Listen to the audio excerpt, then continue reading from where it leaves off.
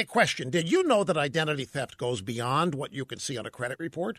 Yeah, identity thieves can open new accounts. They can rent or buy properties. They can drain your 401k and even file fake tax returns all in your name. There are all kinds of ways identity theft can happen that go way beyond what you might expect. And that's why LifeLock goes beyond credit monitoring to help protect your identity. They use proprietary technology to alert you to a wide range of threats to your identity.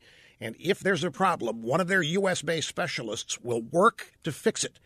Now, of course, no one can prevent all identity theft or monitor all transactions at all businesses. But with LifeLock, you can feel beyond good knowing that somebody is looking out for you. The number to call, 800-440-4833, or visit lifelock.com now and use promo code RUSH. That's RUSH. And that'll get you 10% off on your membership. LifeLock, 800-440-4833, promo code RUSH. So now we're seeing leftists take to the streets, vandalizing property, committing arson, assaulting people they assume are pro-Trump. What we have not seen are elected Democrats lecturing their unglued leftist base on the virtues of civility. We haven't seen condemnations in the drive-by media. In fact, media coverage downplays the violence. Meanwhile, liberal entertainers are ramping up their smash-mouth talk.